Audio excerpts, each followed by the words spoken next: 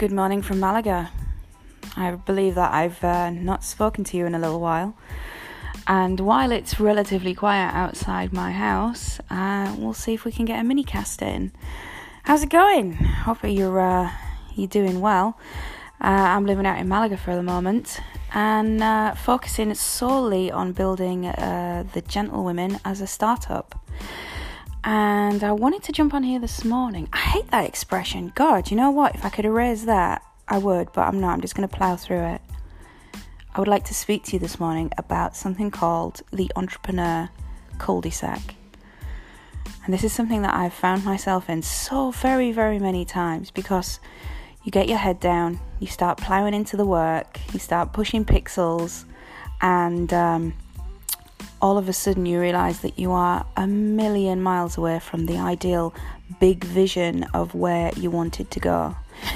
Now, I found myself doing this a lot lately because I am trying so hard to do all of the jobs in my business. Because I'm a startup, I still need to get funding, I need to get investors, but at the moment I'm pushing the pixels myself. And I've been building the website, which is something that I absolutely love doing, but it's not building my media empire. It's not putting together my conference. It's not doing all the things that the Gentlewomen initially was put together for. And this is called the Entrepreneur Cul De Sac.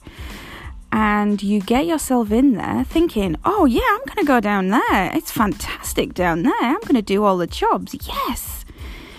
And then all of a sudden you've spent 2 weeks perfecting the hex codes on the gradient of the headers of your website. Big mistake. Big mistake. So I just wanted to say, if you find yourself going down a path that is not quite what you wanted to be doing, just get yourself out of there, take yourself off for a walk, and get your big thinking hat back on and list out all of the things that you wish you could wave your magic wand for and that would turn up instantaneously. Put yourself 20 years in the future, which is a little trick that my friend Yvonne taught me. Put yourself 20 years in the future. Imagine if everything was done and you were sat there sipping a margarita or a nice carver, because I'm in Spain, and survey your empire and think about what you've created.